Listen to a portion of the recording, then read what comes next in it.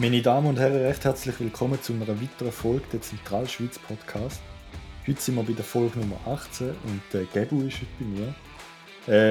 Vielleicht kennt ihr ihn schon oder habt schon mal von ihm gehört, weil er hat ein, zwei Projekte, wo er mitgearbeitet hat oder wo er selber forciert hat, sind meiner Meinung nach relativ spannend und sind, so viel wie ich erfahre, schon recht gut angekommen. Und ja, darum herzlich willkommen, Gabriel. Schön, dass du heute bei mir bist. Freut mich auf jeden Fall. Ja, hallo zusammen. Oh, salut Nicola. Schön, dass ich hier sein. Bin gespannt, was da rauskommt. Ja. Ja, hoffen wir etwas Gutes. Hä? Nein, eben, ich würde sagen, dass wir so ein bisschen reinkommen. Für die jetzt vielleicht noch nicht kennen, könntest du dir mal kurz vorstellen, wer bist du, was machst du genau? Vielleicht hast du vor Bitcoin gemacht. Wäre noch spannend, ja. Ja, also, ja, ich bin eigentlich Softwareentwickler, Gelehrter und bin durch das dann irgendwie im 2013 ins Rabbit Hole reingegangen, also relativ langsam am Anfang. Aber habe mich dann eigentlich entschieden, dass ich mich eigentlich vor allem um das Thema kümmern, weil mich das einfach sehr spannend hat gedacht und so bin ich eigentlich am Ball geblieben bis heute und ja, werde so weiterhin bleiben. Also ja, Cool. eigentlich einfach IT, Softwareentwicklung Mhm. seit 15 Jahren, genau. Cool, mega, ja. In dem Fall eben schon sehr früh mit 2013. Da bist du sicher einer von den ersten gewesen, oder eben sehr früh in der Schweiz vor allem auch. Wie ist das zu dieser Zeit gewesen? So, hat man dort überhaupt irgendwelche gute Quellen gehabt, um sich darüber zu informieren, oder hat man sich da wirklich alles mühsam selber zusammensammeln? Ja, das ist natürlich schon noch eine andere Welt gewesen, aber ich bin auch selber nicht so an die richtig guten Quellen hergekommen am Anfang. Mhm. Also ich weiss noch, ich bin recht fest auf YouTube unterwegs gewesen. Und YouTube ist halt einfach immer sehr, sehr schlecht gewesen eigentlich für Bitcoin. Dort hat es einen Dude gegeben, der hat Crypto geheissen. Äh, Der hat immer irgendwelche Videos gemacht. Aber Mhm. eigentlich wäre dort der richtige Ort, wäre dann zumals bitcointalk.org oder Reddit gesehen. Und dort, ja, das habe ich erst ein bisschen später gefunden. Das heisst, für mich ist es schon recht schwierig gewesen, an gute Informationen zu kommen. Wer dann auch irgendwann mal noch mehr und mehr Videos bekannt wurde, ist der Andreas Antonopoulos gewesen. Und der ist doch schon eigentlich für mich der erste ja, Mensch gewesen, wo mir wirklich geholfen hat, mich zurechtzufinden und mit der ersten grossen Mopf ins Rabbit Hole rein hat gegeben. Mhm. Ja. Ja, also wenn du sagst, eben dein Einstieg ist ein bisschen schwierig gewesen, was heisst das? Bist du vielleicht auch noch nebenbei Shitcoins abgedriftet oder hast du sonst irgendwie einfach nicht den Einstieg nicht so gefunden, oder wie? Kann ich mir das vorstellen? Ja, also es hat einfach, für mich als Ingenieur es ist einfach nie wirklich gut erklärt gewesen, wie das Zeug genau funktioniert. Ähm, und ja, da hat dann Andreas Antonopoulos vor allem mit seinem Buch Mastering Bitcoin extrem viel dazu beigetragen. Und nachher natürlich Shitcoinery ist fast Pflicht gewesen, dann, also im 2017 ist auch jeder schuldig, der von dem dabei ist gewesen. Ja genau, es ist einfach jeder gehabt, wie sagt man, einfach das Wunderbare, das Beste ever hat Mhm. versprochen und dann sich dort zurechtfinden und herauszufinden, was kann sein Versprechen genau halten und was nicht, ist doch eine Challenge gewesen eigentlich, ja. Also Shitcoinery, ja.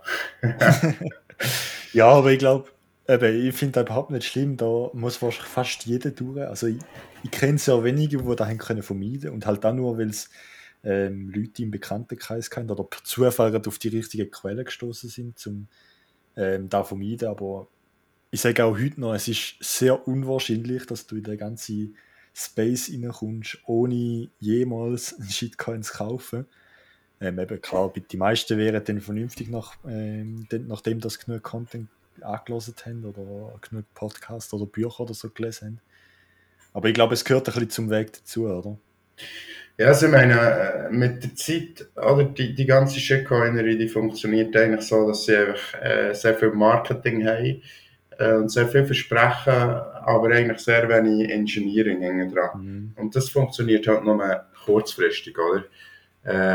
Weil kurzfristig dann super und dann bist du an Bord, aber was bei mir ist gesehen, oder ja, Ethereum habe ich eigentlich noch spannend gefunden dann, weil irgendwie, wenn ich so ein bisschen hergelassen habe, das so tönt so, ah wow, die können wie alles, was Bitcoin kann, plus dann noch mehr. Wieso sollte ich interessiert sein an Bitcoin? Ethereum ist doch viel besser.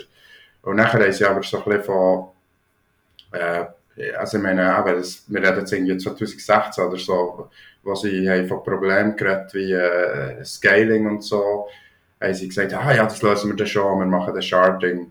Und Proof of Stake und ja, oh, jeden Augenblick, oder das haben wir schon fast. Und so. Und fast forward 2022, es sind immer noch die genau gleichen Versprechen da. Gelöst ist nichts geworden. Und irgendwann merkst du halt schon, oh, da wird immer nur geschnurrt, da ist nicht viel dahinter. Und auf der anderen Seite merkst du, das Lightning Network, das ist nicht nur geschnurrt, das steht und funktioniert und wird gebraucht überall. Und ich meine, da gibt es noch viel mehr Beispiele. Also Schnorr Taproot natürlich ist auch riesig und einfach jenste Entwicklungen, die da vorangetrieben werden. Und irgendwann ist, würde ich sagen, mit der Zeit kommt auch dann jeder drauf, weil man einfach halt dann auch schnallt, wo wird wirklich etwas gemacht und wo wird noch geschnurrt. Genau. Ja, voll, ich sehe da recht ähnlich wie du. Eben. Leider, leider hat, oder eben vielleicht auch zum Glück hat Bitcoin keine Marketingabteilung, oder? Was halt bei den Genau. anderen Projekten anders ist. Dort lebt das Projekt von der Marketingabteilung. Sobald die ausfällt, ist das Projekt eigentlich tot, kann man sagen, oder? Und natürlich gibt es ein paar Projekte, die auch Zeug zum Laufen bringen und so, aber halt leider eben nicht optimal. Also es gibt immer irgendwie einen Nachteil, eben zum Beispiel bei Ethereum, dass halt einfach nicht wirklich dezentral ist oder dass man alle paar Jahre wieder muss einen Fork machen, weil irgendwie etwas nicht geklappt hat, so wie es sollte oder so.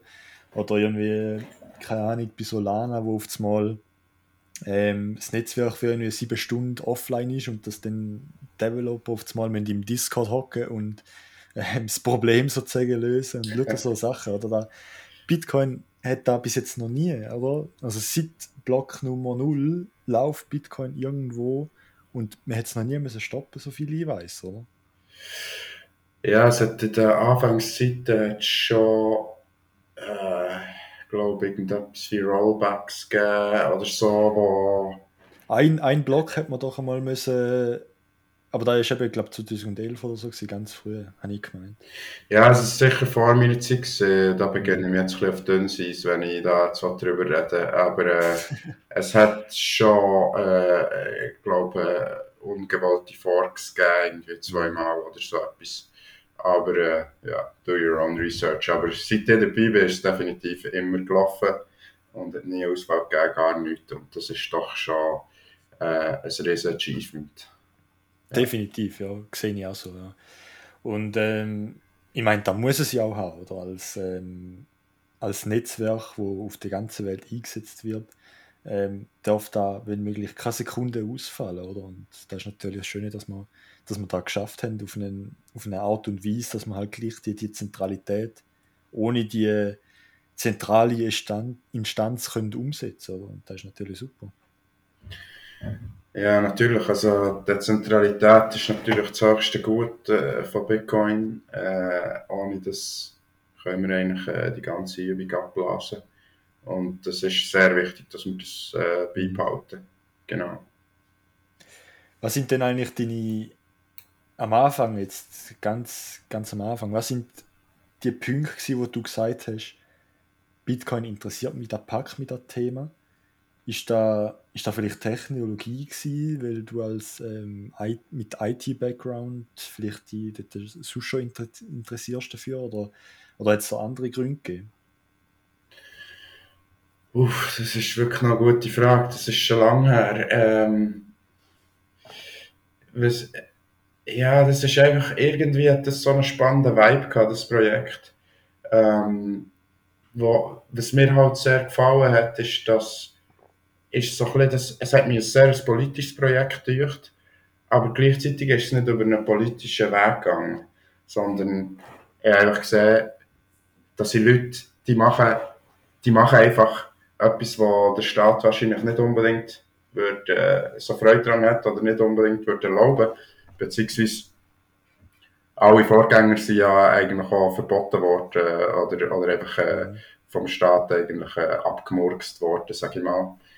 Und dann habe ich auch so gesehen, so, wow, das ist irgendwie ein anderer Mechanismus da dahinter. Das sind Leute, die etwas machen und nicht um Erlaubnis fragen und aber auch irgendwie gar nicht gestoppt werden können.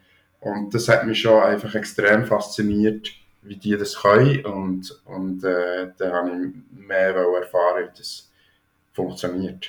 Mhm. Ein bisschen das Gleiche geht auch Tor rein. Mir hat Tor immer sehr fasziniert. Also das Anonymisierungsnetzwerk, wo auch, das ist dann noch in der Anfangszeit, hat es halt die illegalen Drogenmärkte gegeben. Silk Road zum Silk Beispiel. Road insbesondere. Also es gibt immer noch die Märkte, aber dann ist wirklich Silk Road ist extrem berühmt gewesen. Und das habe ich einfach auch sehr spannend gefunden. Wie ist das überhaupt möglich, dass man so etwas machen kann, ohne dass eigentlich der Staat einfach durchgreifen kann und es einfach abmurksen. Mhm. Also ja, das klingt jetzt auch sehr politisch. Ich will jetzt das da nicht öffentlich gut heißen oder schlecht machen oder so. Aber mir Mhm. hat halt einfach das technisch fasziniert, wie ist das überhaupt möglich, dass das geht. Irgendetwas ist da anders, oder? Und da habe ich irgendwie tiefer hineinschauen. Mhm. Genau, ja. Ja, ich glaube, du sprichst jetzt eben vor allem von der Cypherpunk-Bewegung, oder? Genau. Und da ist ja auch eben da, oder aus dem heraus ist eigentlich Bitcoin auch entstanden und das Internet eigentlich auch. Ja, voll. Ja. Mhm. Ja, genau, ja, und von dort ist dann, wenn du so ein bisschen ins Rabbit Hole reingehst, dann merkst du einfach plötzlich auch, dass da unglaublich viele spannende Leute rum sind und spannende Ideen. Ich meine, wie viel von uns sind aus der technischen Seite gekommen und haben plötzlich sich angefangen Fragen stellen, wie funktioniert Geld und sind eingeführt worden in Austrian Economics, wo einfach auch wirklich eye-opening ist. Also, ich habe Voll. Wirtschaftsinformatik studiert. Dort ist genau gar nicht von Austrian Economics gesehen, sondern da ist mir noch erklärt worden, wie Inflation eigentlich wichtig ist, für dass eine Wirtschaft kann funktionieren und alles. Und irgendwie hat mir immer gedacht, so, ja, ich höre das und auf gewissem Maße macht es Sinn, aber irgendwie hat es mich auch gedacht, diese Sachen gehen nicht so ganz auf und so.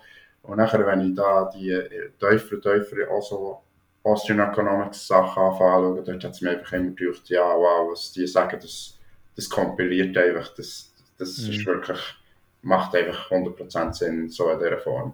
Ja. Voll, ja. Und das hat mich auch Austrian, drinnen behalten, sag ich mal. Also die spannenden Leute und immer ja, einfach der Vibe, wo immer wieder Neues ist gekommen, wo einfach so geniale Ansichten waren. Genau. mhm.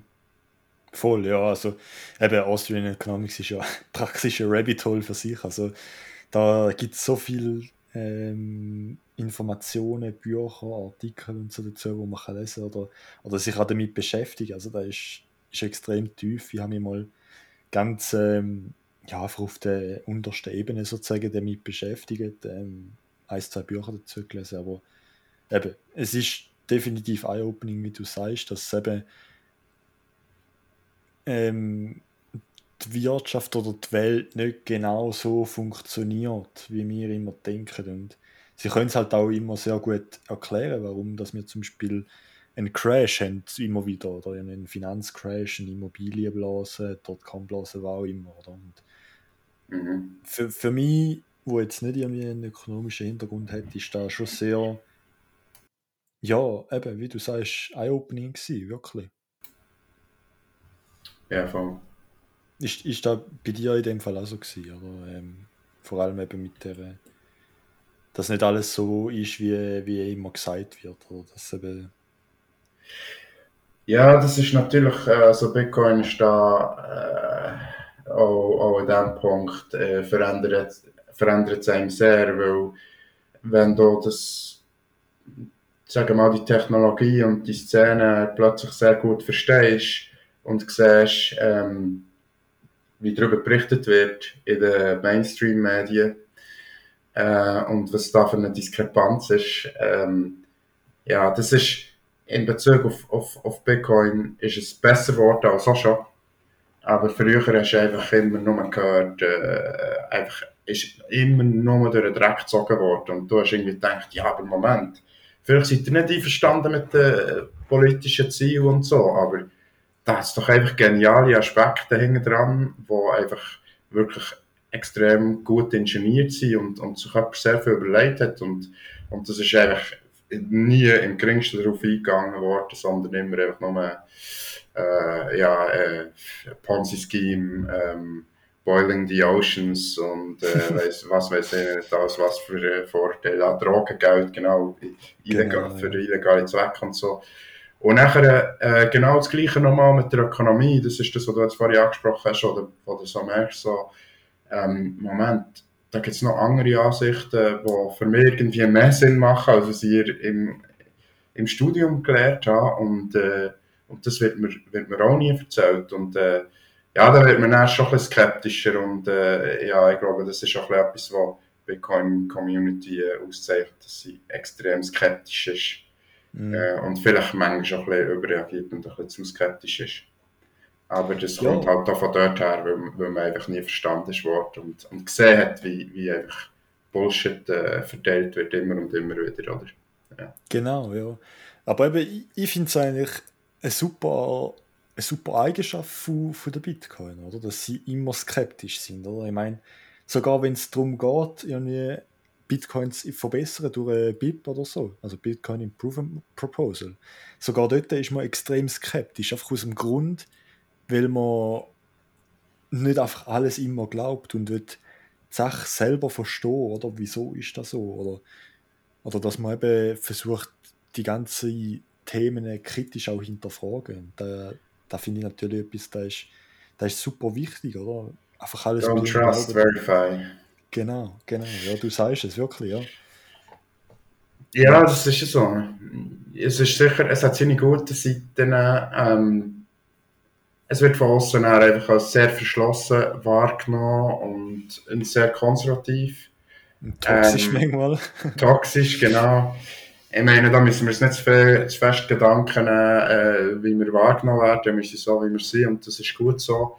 Aber ich denke, manchmal müssen wir schon ein bisschen aufpassen, dass wir gleich auch noch ein bisschen open-minded sind für neue Ideen, weil Mhm. die Umwelt verändert sich und ja, wir dürfen nicht nur in unserer Bubble leben, wir müssen auch ein bisschen mitbekommen, was außerhalb von uns abgeht. Ja. Definitiv, ja, auf jeden Fall. Ja. Sehr wichtig. Ähm, wie, wie siehst denn du da mit dem Thema Open Source? Wieso ist das so extrem wichtig für Bitcoin speziell? Also Open Source ist natürlich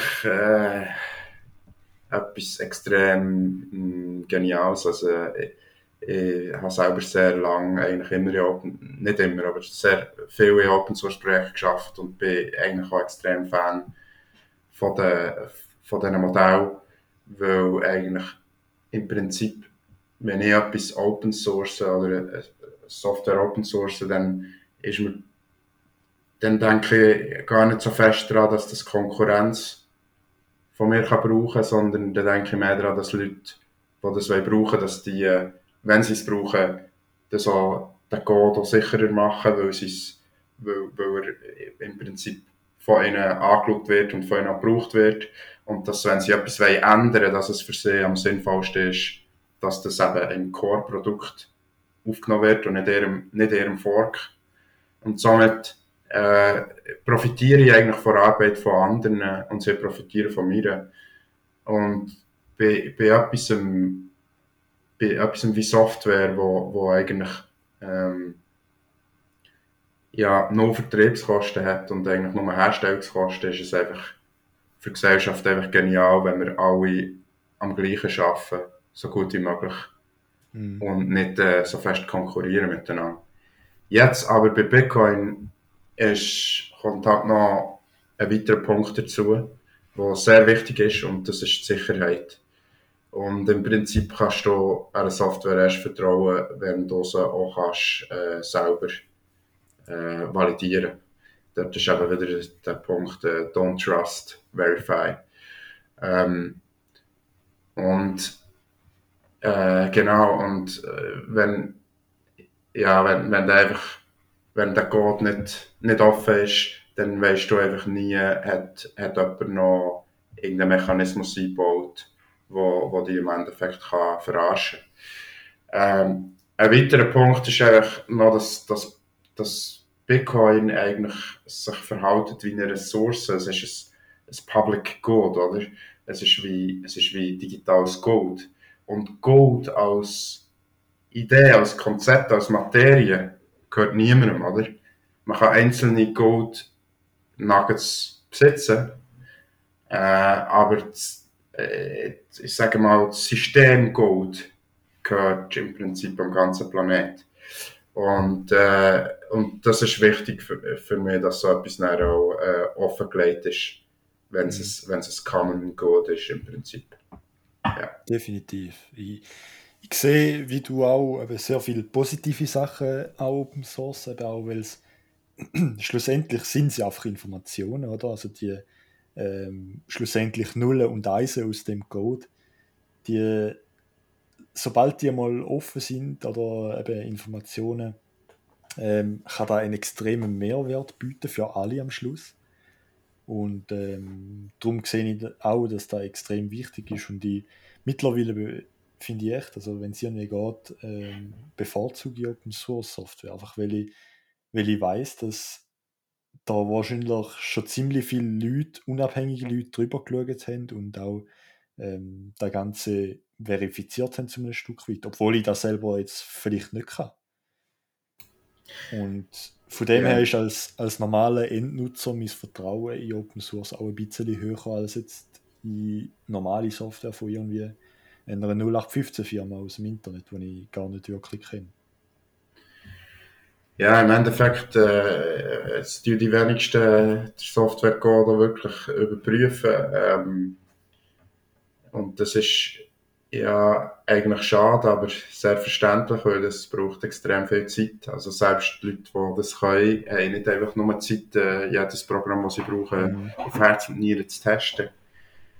Aber durch das, dass der Entwicklungsprozess offen ist, muss man halt da verstehen, dass wenn Leute wollen, im Prinzip Backdoors einbauen, dass die eigentlich, dass das vielleicht sogar möglich ist und Fehler eingebaut wird.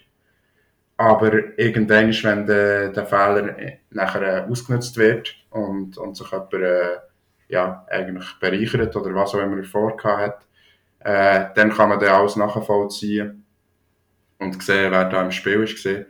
Und das ist einfach, ist den meisten Leuten nicht wert, weil die einfach ihre Reputation nicht aufs Spiel setzen, sondern dann macht es einfach für die Leute in den meisten Fällen Sinn, ehrlich zu bleiben Mhm. ähm, und gute Arbeit zu machen. Und so gesehen, genau, also das ist ein Benefit. Oder ein anderer Benefit ist natürlich, dass du durchaus andere Leute hast, die die Software anschauen. Und dann profitierst du halt indirekt von denen, weil die würden dann schon würden schon einen Aufschrei geben, wenn die würden Fehler entdecken. Definitiv, ja. Es gibt ja mittlerweile recht viele Softwarefirmen, große Softwarefirmen, wie zum Beispiel Apple und Google oder so, oder Microsoft. Und ich denke, die wären nicht so Freude haben an einer Open Source Welt, wenn jetzt wirklich da der Standard wäre, dass man Software immer Open Source macht. Ähm, was denkst du da? Kann so eine Welt überhaupt existieren? Vielleicht in einer Hyperbitcoinization oder wird ein Großteil von aller Software immer Closed Source sein? Ich glaube, die Welt geht irgendwie mehr in Richtung Open Source. Und auch die grossen Firmen, die du gesagt hast, die machen auch viel Open Source schon. Ähm, Vielleicht Google mehr als Mhm. Microsoft zum Beispiel. Aber Apple macht, glaube ich, auch nicht viel, oder? Habe ich bis jetzt, glaube ich, noch nichts gehört, dass ja nicht etwas Open Source ist. Oder zumindest ist mir nicht ähm, bekannt. ich bin sehr schlecht bewandert mit Apple. Ich brauche gar kein Apple-Produkt, weil es mir persönlich zu verschlossen ist. Aber Mhm. ich weiss jetzt, ja, das kann ich dir jetzt nicht so beantworten, wie die umgehen mit ihren Produkten. Aber der Punkt ist einfach, es ist nicht nur Open Source machen, ist nicht nur altruistisch. Man kann wirklich auch selber Benefits rausziehen.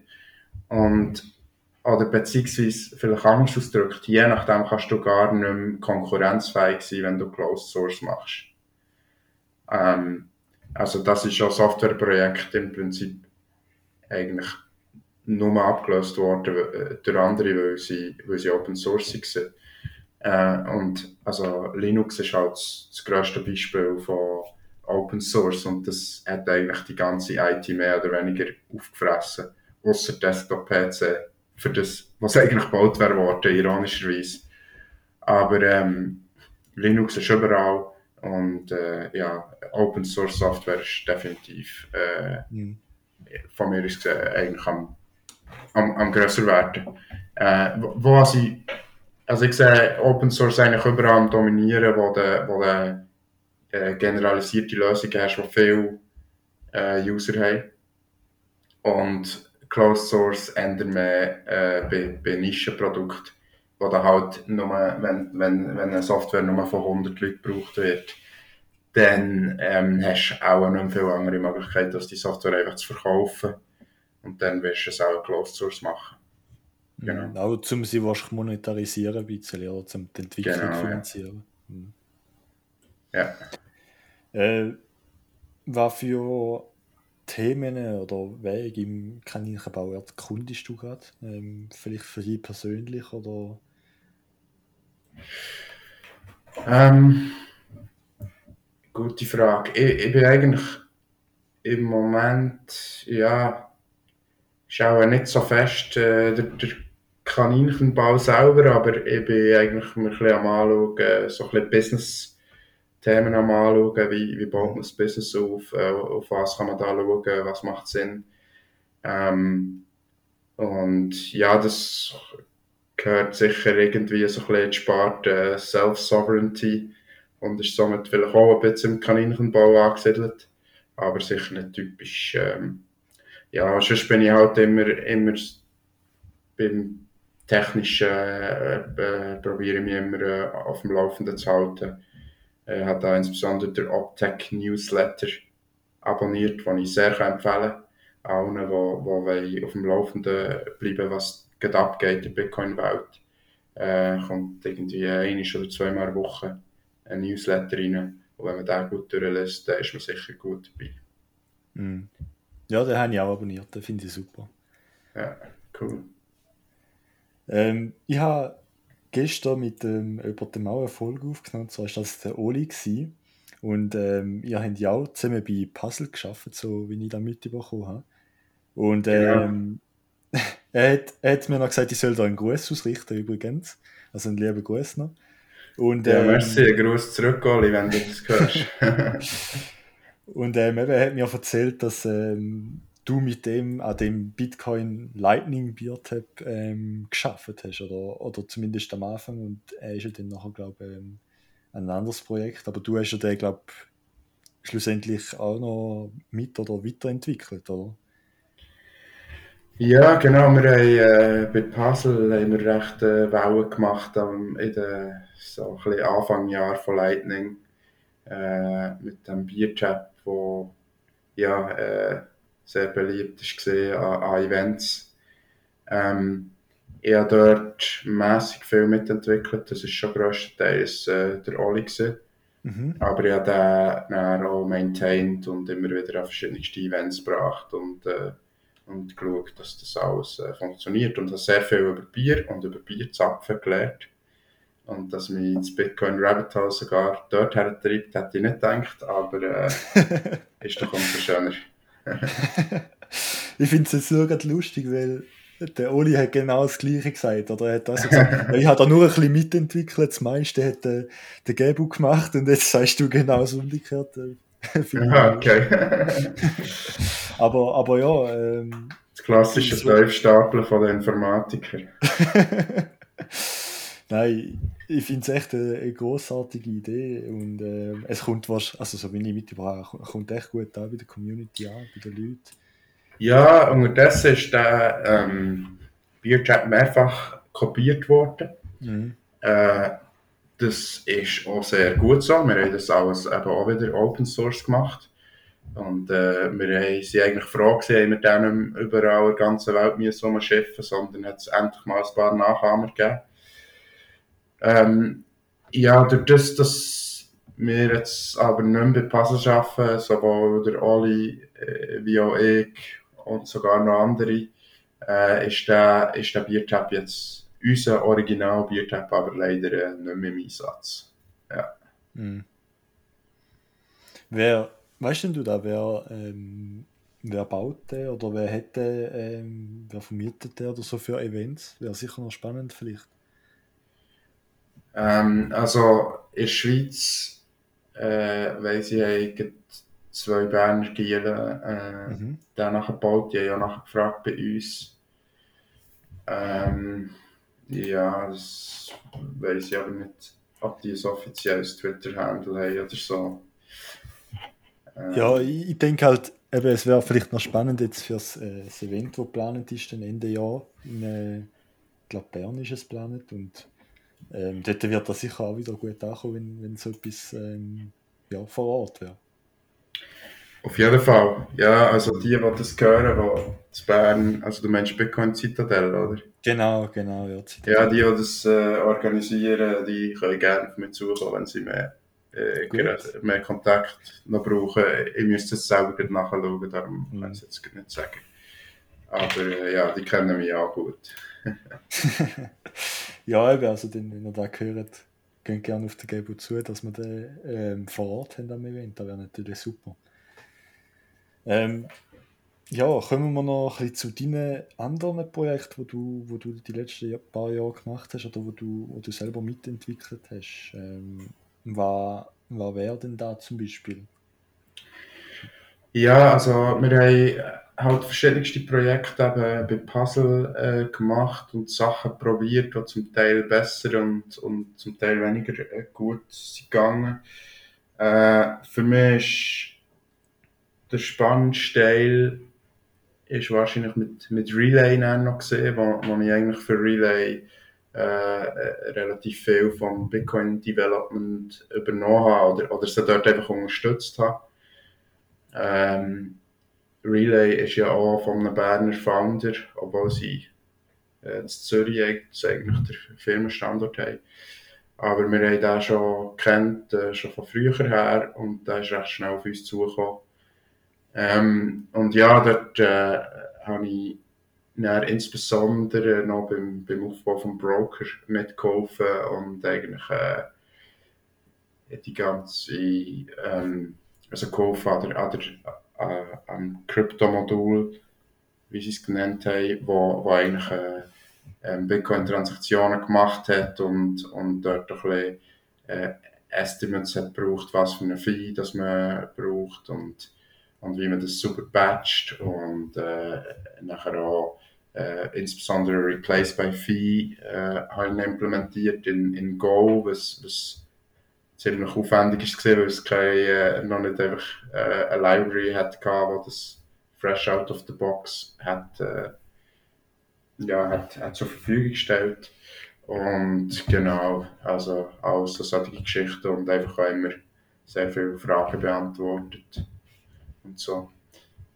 Ja, das ist sicher gesehen und was wir auch viel gemacht haben dort, ist einfach Schulung. Also wir sind ja an die BFH gegangen, 3 oder 4 Mal insgesamt und haben eigentlich probiert Lightning überzubringen innerhalb von 45 Minuten, was natürlich eine riesen Challenge ist.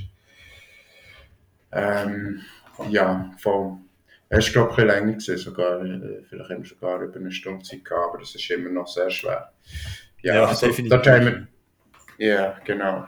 Ja, dort haben wir einfach sehr viel technische Sachen mit Bitcoin gemacht. Wir haben auch den Löb-Ecke onboard auf Lightning als ersten Lightning-Shop, wo man physische Güter hat können, bestellen.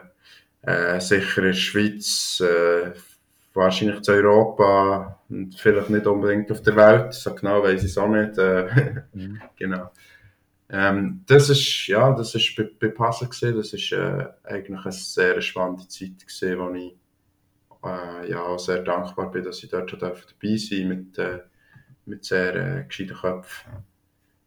Wie eben Mali zum Beispiel. Und noch ganz viele andere. Ja, also ich wollte jetzt da nicht alle doxen, aber es sind spannende Leute, die auch spannende Projekte daraus entstanden sind, wie zum Beispiel Lipa, die auch schon bei dir waren. Genau, ja. Wo ich vorhin noch mit einem Bier trinken. Mit dem Bastian, ja, genau. Ja, genau. Wo eigentlich alle so ein bisschen die Wurzeln im Lightning-Team von Puzzle haben. Also das Lightning-Team ist eigentlich ist nicht mehr weitergeführt worden bei Puzzle. Was ein bisschen schade ist, aber eben, es hat eigentlich die meisten Leute haben jetzt andere Projekte weitergeführt. Und so gesehen ist es doch schon ein cooler Erfolg für Bitcoin. In dem Fall ist der Bastian auch bei Puzzle gewesen, oder? Nein, der Bastian, der Edu. Das ist sein Co-Founder, gell? Genau. Ja. Der Bastian ist bei dir gesehen, in dem Fall. Okay. Ja, genau. Ihn habe ich eben leider noch nicht kennengelernt, aber der Bastian ist schon ein paar Mal an Meetups gesehen und eben auch auf dem Podcast gehabt und wirklich, ja, coole Typen. Ja, voll. Und eben auch ein cooles Projekt, also schaut da gerne mal an, wenn ihr Interesse habt, um eure Restaurant und Lightning, also ja, auf Lightning zu onboarden, eigentlich, dass ihr überall mit Bitcoin zahlen. Wirklich cooles Projekt. Yes, getlipa.com. Genau. Ja. Yes. Ja, was hat es denn bei dir noch, eben dieser Puzzle-Zeit, was ist dort so passiert? Nach der Puzzle-Zeit? Genau, ja. Genau, ja, aber wie gesagt, gesagt, viele Lightning-Team-Mitglieder von damals haben selber etwas auf beistellen. Und bei mir war das auch so gewesen. Ja, eigentlich mit 3 Kollegen mehr oder weniger aus dem Bitcoin-Space oder auch zum Teil, wo ich mit ihnen gearbeitet habe, bei Puzzle, haben wir ein Startup gemacht, wo wir eigentlich wollen, die Volatilität in den Transaktionsgebühren angehen, was eine ziemliche Challenge ist für viele Lightning Wallets zum Beispiel, wo halt Channels zu ihren User auftun und zum Teil irgendwie, wenn es Fee-Spikes hat gegeben, irgendwie $50 gezahlt für einen Channel auftun, haben wir, also zu den End-User, oder? Und dort haben wir eigentlich unterstützen mit Finanzprodukten, wo eigentlich die Volatilität hätten können rausnehmen. Also beziehungsweise die Volatilität ist gegeben vom freien Markt, aber mit Finanzprodukten kann man so eine Volatilität dann eigentlich outsourcen an Drittparteien, wo ja in dem Sinn oft Spekulanten sind, aber nicht zwingend, die eigentlich gerne das Risiko übernehmen wollen, weil sie im Prinzip Experten sind auf diesem Gebiet und das Gefühl haben, sie wissen, wie der Zukunftspreis wird sein und darum gehen sie davon aus, dass sie eigentlich ein bisschen Profit machen können, wenn sie zum richtigen Preis eigentlich Gegenposition übernehmen. Ja, es ist alles relativ komplex mit so Finanzprodukten. Für die es kennen, wir insbesondere Futures wollen machen auf dem Blockspace Preis eigentlich. Und da sind wir recht lang dran gewesen. Das ist jetzt aber eigentlich, haben wir das unterdessen beerdigt, weil wir einfach ein bisschen zu wenig Nachfrage gleich noch gesehen haben. Ja, das ist ein Thema, das schon länger umschwirrt in der Community. Da haben schon ein paar Leute das probiert und in Angriff genommen. Und die Sache ist halt einfach die, dass in den letzten 2 Monaten eigentlich mit 1 Satoshi pro Byte Fee-Gebühren ist man eigentlich immer sehr schnell durchgekommen. Also das ist das Minimum, oder? Und das ist jetzt eigentlich ein Non-Problem gewesen. Und so haben wir schon das Gefühl, dass wir auch mit unserer Idee doch noch so gute 5 Jahre oder so zu früh waren.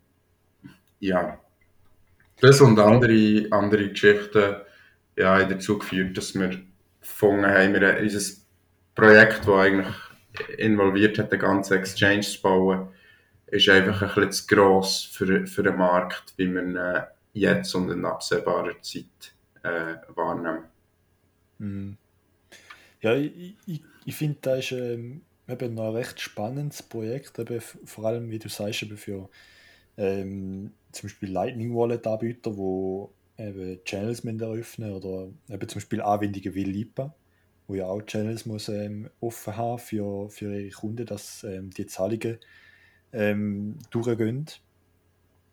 Aber eben wie du sagst, ich sehe da leider auch ein bisschen ähnlich, dass die letzten paar Wochen, Monate immer die Fees sehr niedrig sind. Wenn sie mal hoch sind, dann ist da ja nicht gerade am letzten Bullrun oder so, wo wirklich Genau. alle Exchanges und so rein sind und einfach jeder blöd gesagt gekauft hat, ein bisschen aus FOMO wahrscheinlich auch. Aber wenn das Netzwerk normal läuft, dann sehe ich da momentan leider auch noch keinen Nutzen. Aber eben, wie gesagt, wer weiß, in 5 Jahren oder so könnte da ein komplett valides Projekt sein.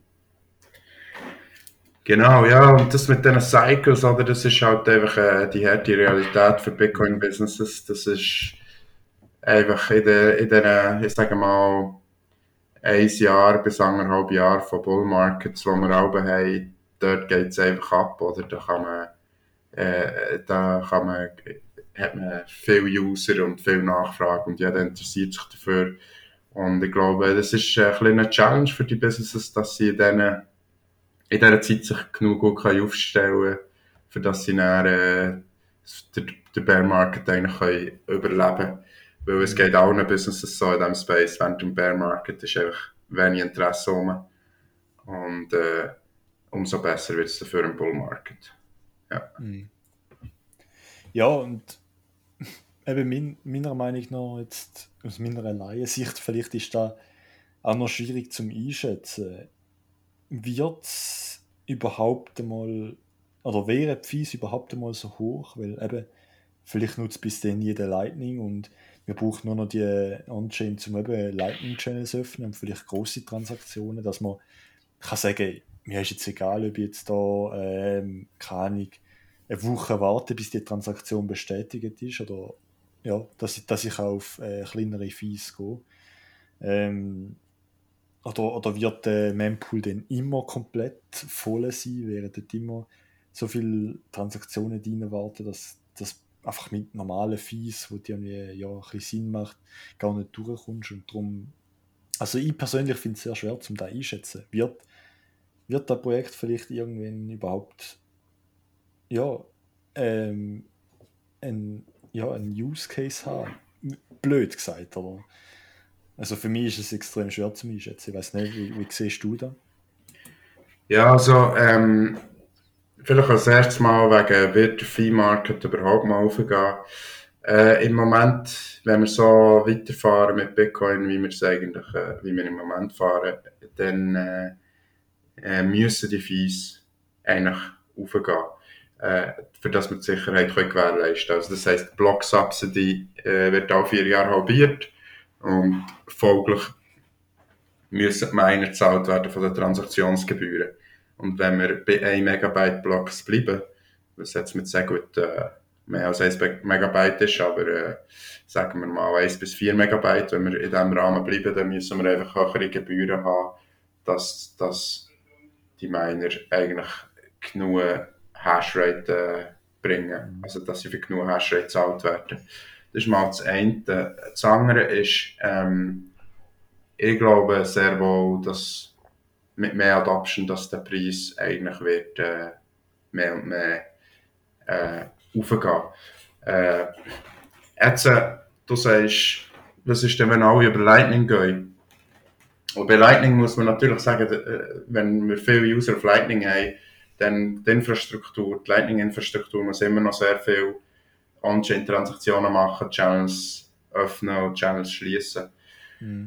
Und insbesondere diesbezüglich, finde ich halt etwas sehr spannend und das nennt sich Jevons Paradox. Und das Paradox sagt eigentlich, wenn man eine Ressource effizienter macht im Gebrauch, also wenn man den Gebrauch von einer Ressource effizienter macht, dann braucht man im Endeffekt von dieser Ressource nicht weniger, sondern mehr als Gesellschaft. So. Also in dem Fall, was ich jetzt sagen ist, wenn wir mit Lightning und weiss nicht was alles für Technologien die Verwendung von Blockspace effizienter machen, brauchen wir dann nicht weniger Blockspace, sondern mehr. Ironischerweise. Und der Grund ist dass eigentlich durch das, dass es billiger wird, Ressourcen zu brauchen, setzen mehr näher auf die Ressourcen, oder?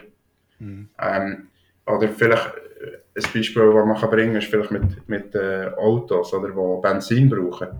Jetzt sind die Autos sind effizienter geworden im Benzinverbrauch. Die machen mehr Kilometer mit weniger Benzin, als es vor 80 Jahren der Fall war. Aber das hat nicht dafür gesorgt, dass wir weniger Benzin brauchen, sondern wir brauchen jetzt mehr. Weil jetzt plötzlich jedes Auto, nicht so wie früher, weil das Benzin billig ist. Und jeder fährt allein auf der Autobahn, am besten noch mit irgendeinem SUV oder was weiß ich für ein Auto, wo viel Benzin braucht. Und zusätzlich hat man dann vielleicht noch was weiß ich, eine Drohne, okay, das ist jetzt ein schlechtes Beispiel, das ist mit Strom meistens, nicht mit Benzin, wird nicht Benzin verwendet, aber tendenziell, wenn jetzt Benzin viel billiger wird werden, würde man vielleicht wiederum mehr auf Benzin setzen, auch bei Sachen wie Drohnen oder was weiß ich, also das ist genau der Punkt, oder?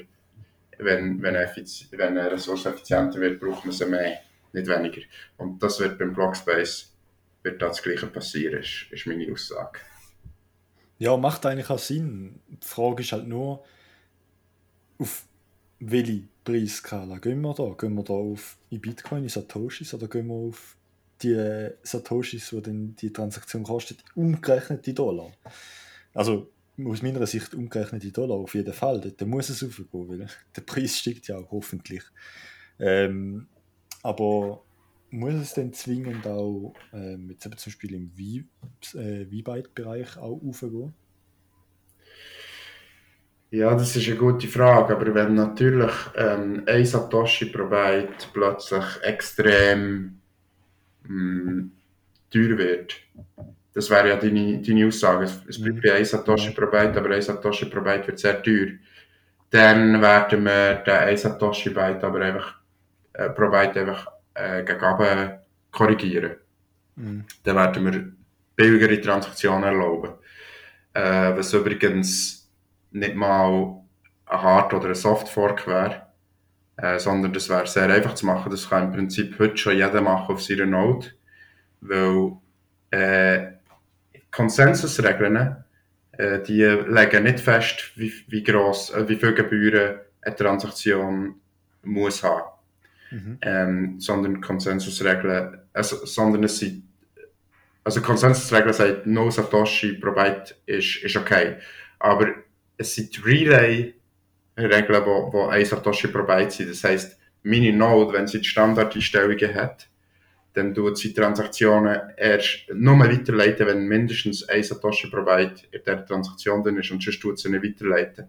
Wenn du aber deine Transaktion irgendwie schon am einen bringst, zum Beispiel wenn du direkt sie ihm schickst oder direkt eine Connection hast zu ihm, dann kann der sie sehr wohl aufnehmen, ohne dass da eine Satoshi pro Byte Gebühren dann muss sein. Okay, ja.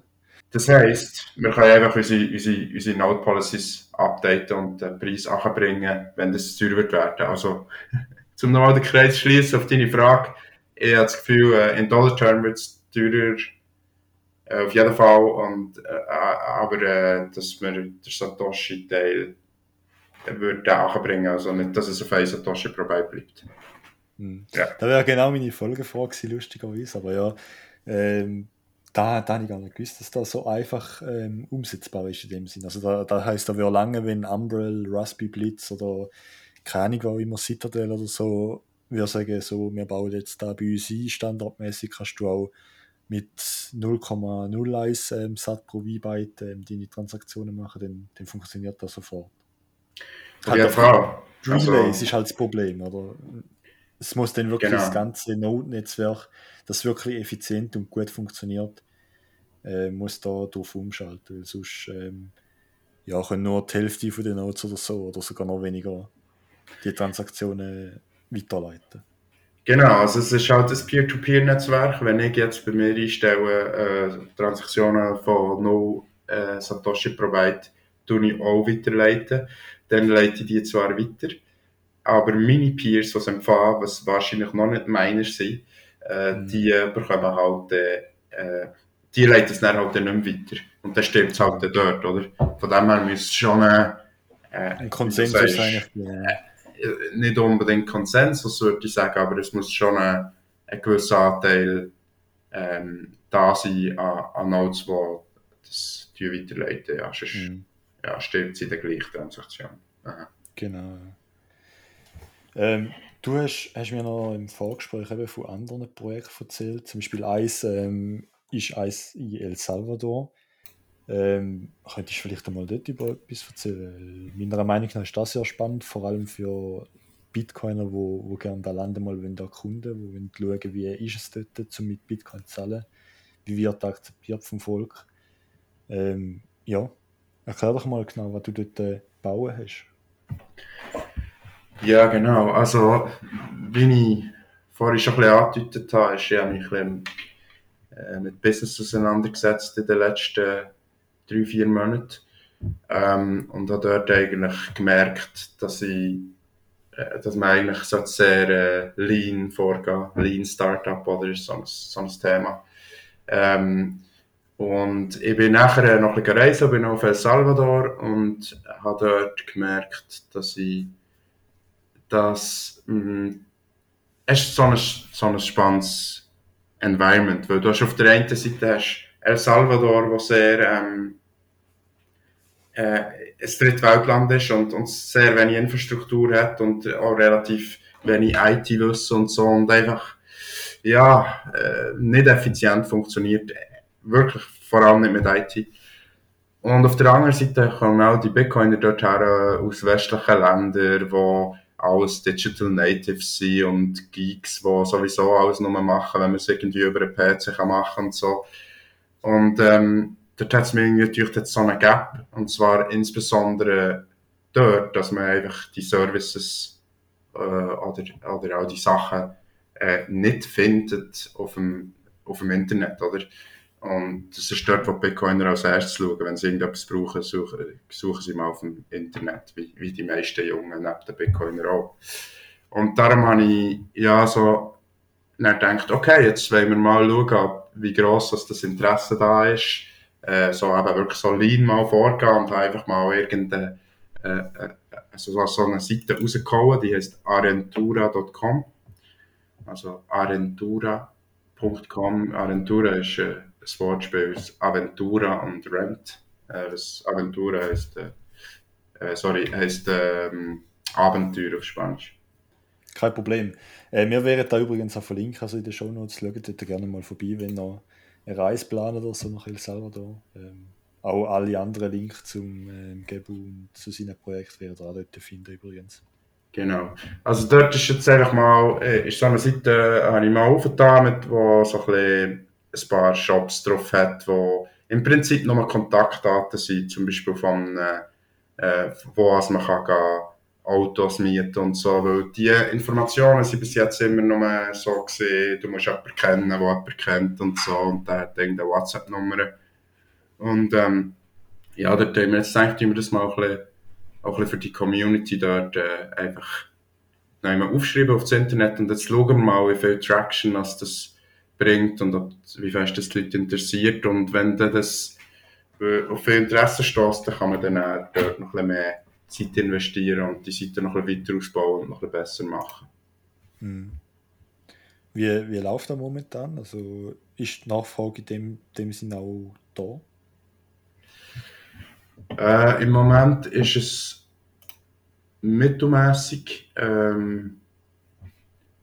Ja, es ist spannend, es wird in den Chats schon manchmal vorgeschlagen, sehe ich. Also ich bin noch so El Salvador-Chats drin und er fragt irgendwie, wenn jemand, hey, aber wo kann ich brauche jemanden, der mich kommt abholen vom Flughafen mit dem Taxi, hat mir jemand eine Nummer und er postet jemand einfach die Zeiten dorthin. Also das heisst, ja, es ist glaube ich langsam ein bisschen am Fahrt an. Aber eben, wir haben die Seite erst gestartet, vor einem Monat oder so, und ich habe wirklich noch fast keine Arbeit drin da. Weil ich noch beschäftigt war mit anderen Projekten und genau, darum, ja, man muss sicher noch, oder noch einiges dran machen, aber trotzdem, glaube ich, hilft es den Leuten schon vor Ort. Und Mhm. ja, das ist doch super. Also, es ist natürlich mehr auch ein grosses Anliegen gewesen, auf irgendeine Art und Weise können Teil sein von dem Experiment El Sonte Bitcoin Beach, weil sie einfach wirklich auch mindblowing gefunden, was dort für eine Aufbruchsstimmung ist, sage ich mal. Also im Sinne von, alle wollen jetzt einfach das El Sonte nach vorne treiben und zum Bitcoin Mekka machen, was es eigentlich schon ist, aber einfach noch viel besser. Mhm. Und dort irgendwie Teil davon zu sein, ist eigentlich für mich ja, irgendwie ein grosser Traum gewesen, habe ich gemerkt, als ich dort bin. Und dann habe ich halt irgendwie einen Weg gesucht, wie ich das machen kann, for remote, weil ich halt in der Schweiz bin. Genau. Mhm. Definitiv, ja. Ähm, ich habe jetzt da gerade nochmal drauf geschaut und mittlerweile sind echt schon recht viele verschiedene Sachen. Also zum Beispiel Autos kann man mieten, TÜV oder Velo, Surfboards, Taxis, andere Services wie zum Beispiel auch Coworking Spaces, wo man mal kann mieten kann, wenn man dort ein Event vielleicht sogar plant oder so. Und ich glaube, da werden die ja in Zukunft sicher auch noch ausbauen. Du schaffst nicht allein an dem Projekt, oder gibt es noch mehr in dem Fall, wo da mitmachen? Ja, also das habe ich mit einem dort angefangen, den ich dort kennengelernt habe. Ein Holländer, wo mich eigentlich ein bisschen unterstützt. Der ist noch vor Ort, der geht dort die Businesses so ein bisschen an und gefragt, ob das etwas für sie ist und so. Und ja, also im Moment ist auch die ganze Information ist eigentlich manuell von uns reingepflegt. Ähm, und das Einzige, was es ist auf GitHub gehostet. Also wenn man etwas will, hinzufügen, dann kann man sehr, sehr gerne einen Pull Request einreichen, die ich gerne anschaue. Aber eigentlich wäre optimal, wäre das natürlich, hat man da irgendwelche Formulare, wo die Leute können ihre Sachen aufladen und gerne und ein Profil haben und was weiß ich alles. Mhm. Und genau das ist jetzt eben eigentlich das, was der Ingenieur in mir innen unbedingt will, aber was ich jetzt eben mit meinen neuen Erkenntnissen über Lean Business eben nicht machen will, sondern ich will jetzt eben wirklich Mhm. zuerst mal schauen, etwas raushauen und schauen, hat es Traction drauf. Und wenn ja, dann erst anfangen Zeit und Mühe in ein sauberes Engineering investieren. Genau. Darum ist Ja. jetzt alles noch manuell. Ja. Ja, aber eben, wie gesagt, sicher sehr interessant. Und ich nehme an, die Sachen kann man alle direkt mit Lightning bezahlen, oder? Und auch die Leute vor Ort, die da mieten, also das ist eigentlich wie eine Börse oder Vermittlungsbörse, kann man sagen, wo ihr eigentlich nur Leute sozusagen connecten und die Informationen an einem Ort sammelt. Genau, im Moment sind es nur Informationen, die dort gesammelt sind. Dort laufen keine Zahlungen drüber. Vielleicht werden wir das noch ändern in Zukunft. Wer weiß, aber im Moment sind nur Kontaktdaten drauf. Das heisst, ob man mit Lightning kann zahlen oder nicht, äh, muss der Anbieter von dieser Dienstleistung selber entscheiden. Allerdings ist es schon so, dass in El Sonte die Quote extrem hoch ist. Also da habt ihr gute Chancen, dass ihr da ein paar Sätze könnt Cool. springen und ein bisschen Inbound Capacity auf eurer Note gewinnen dabei. Mhm. Ja, echt mega cool. Ja. Du hast mir jetzt gerade vor, bevor wir die Aufnahme gestartet haben, hast mir nochmal ein neues Projekt geschickt, wo ich bis jetzt gar nicht davon gewusst habe. Und du hast erzählt, dass du da heute schnell in wenigen Stunden Arbeit hast. Um, um was geht es denn da? Ja, das ist nochmal so eine digitale Scratch-Map also von Adoption von Bitcoin als Legal Tender weltweit. Also ja, das ist wirklich nicht wahnsinnig nennenswert. Das habe ich nochmal schnell rausgehauen. Aber die Hm, Story dahinter ist, dass es gibt doch die Karten, wo man so kann, aufrubbeln kann. Also ich bin jetzt analog, nicht digital, auf Papier, oder? Wo man so kann aufrubbeln kann, was man schon überall ist gesehen auf der Welt, so für Leute, die viel reisen. Und meine Freundin hat mir so eine geschenkt zum Geburtstag. Und jetzt habe ich habe ich mich dann die so angeschaut und so gedacht, so, was soll ich jetzt da aufrubbeln? Dort, wo ich schon überall gesehen oder dort, wo überall schon Bitcoin adopted ist? Und dann habe ich gedacht, so, eigentlich könnte man eine Webseite für das machen. Und dann habe ich einfach, ja, da schnell nach einem Framework gesucht, das das erlaubt. Und habe das schnell eingebunden und eigentlich Daten von diesen zwei Ländern. El Salvador und Central African Republic, wo Bitcoin schon legal tender ist. Und habe das nachher dort eingebunden und mir die URL bitcoinmap.world gekauft. Ich muss selber noch schauen, wie die heisst. Ich habe es noch nicht auswendig gelernt. mhm. Und dort findet Bitcoinmap.world. man jetzt das, genau. Und ja, ich hoffe mal, dass die Karte gleich noch viel spannender wird. Jetzt mit zwei Ländern ist es mäßig spannend, aber ich bin Ist doch ein bisschen zuversichtlich, mehr. dass da noch viel auf uns zukommt. Genau. Mhm. Nein, aber eben, sehr cool. Auch das Projekt. Klar, es ist noch sehr, ich sage jetzt mal bös gesagt, wenig drauf, aber gleich auch schon viel, für das, dass du so schnell zusammenbauen hast. Und ich glaube, wir werden da in den nächsten paar Jahren auf jeden Fall noch mehr oder weniger orange Feldchen sehen und Länder, wo Bitcoin mehr adoptieren. Auf jeden Fall. Mhm. Da bin ich überzeugt davon. Und es ist sehr spannend, dabei dürfen zu sein und zu schauen, wie da ein Dominostein nach dem anderen umgeht. Definitiv, auf jeden Fall, ja. Hast du sonst noch irgendwelche Projekte, wo du am Laufen hast oder Sachen, vielleicht etwas Wichtiges, wo dir vielleicht auf dem Herzen liegt, wo du gerne noch würdest erzählen? Ja. Äh, Gute Frage. Eigentlich nicht wirklich. Ich bin im Moment selber noch ein bisschen am Schauen, Mhm. in welche Richtung es für mich weitergeht. Auf jeden Fall jetzt etwas mit Bitcoin zu tun haben, so viel steht fest. Aber ja, nein, das sonst, hat jetzt geht nichts. Mega cool. Echt, es hat mich gefreut, dass du mich eben auch von dir aus angeschrieben hast und gefragt hast, eben, wie wäre es denn, zum Erfolg mal aufnehmen. Und ja, auch wenn du jetzt nicht gerade eben ein Projekt oder so direkt zum Pitchen hast, finde ich, hast du extrem viele Sachen bereits schon gemacht und auch viele spannende Sachen zum Erzählen gehabt. Darum eben, danke vielmals, dass du dir die Zeit genommen hast und dass du die eben auch direkt bei mir gemeldet hast. Schätze ich auf jeden Fall sehr.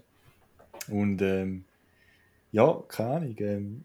Ich habe nichts mehr aufgeschrieben, wenn wir noch zu den Pflichtfragen kommen. Lieblingsmeme, hast du da eins, wo da gerade spontan in den Sinn kommt? Lieblingsmeme. Es ist kein Meme, aber es ist mein Lieblingstweet. Und der ist von Jameson Lopp. Und ja, aber der ist von früher. Unterdessen sagt ja fast niemand mehr, dass Bitcoin ein Ponzi-Scheme ist. Aber früher hat es eben noch viel gesagt. Und der hat dann geschrieben, Bitcoin is not a Bitcoin is not a get rich quick scheme. Bitcoin is a don't get poor slowly scheme. Genau.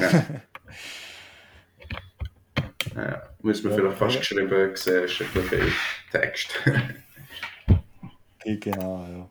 Nein, eben auch mega, ja, eigentlich eine tiefe Aussage in einem so kurzen Satz, oder? Dass eben nicht darum geht, auch zum schnell reich werden oder so, sondern wirklich ja, vielleicht auch einen Wohlstand zu können aufbauen oder zu erhalten, vielleicht sogar in seinem eigenen Umfeld, in seiner Familie und eben, dass das nicht wie bei anderen Projekten nur darum geht, zum schnell Geld machen. Ich denke, da ist allgemein ein sehr wichtiger Punkt bei Bitcoin, oder dass viele vielleicht eben genau wegen dem reinkommen, aber früher oder später merken, nein, es interessiert mich gar nicht, oder ich weiß, dass ich heute schon, wenn wir schon ein bisschen können stacken, in Zukunft ein gutes Leben wird damit können führen. Und es gibt einfach allgemein, finde ich, gibt es eine extreme Sicherheit für die Zukunft. Und auch wenn jetzt auch nicht zu 100% klar ist, dass es so wird kommen, aber ich glaube einfach der weite Zeithorizont, eben, dass man eine Sicherheit irgendwie hat oder so, hilft vielen Menschen extrem. Auf jeden Fall, ja. Das ist ja so. Das ist wirklich ein Projekt, das Hoffnung gibt. Das sehe ich so. Voll, auf jeden Fall. Ja, eben, dann würde ich sagen, kommen wir langsam zum Ende. Danke vielmals fürs Einschalten. Danke dir vielmals, Gabriel, dass du Zeit gefunden hast. Und ja, vergessen nicht zum Boosten, zum Set-Streamen. Würde mich auf jeden Fall sehr freuen, wenn euch die Folge gefallen hat. Lasst gerne ein Feedback da, eben mir, auch am Gabriel. Und ja, hat mich gefreut, dass ihr eingeschaltet habt und ich freue mich aufs nächste Mal. Ciao miteinander und dir gehört das Schlusswort, Gabriel. Bleibt dabei. Ich weiß auch nicht, was sagen. Keep stacking sets. Genau. Geil, super. Danke vielmals und wir hören uns beim nächsten Mal. Ciao. Ciao.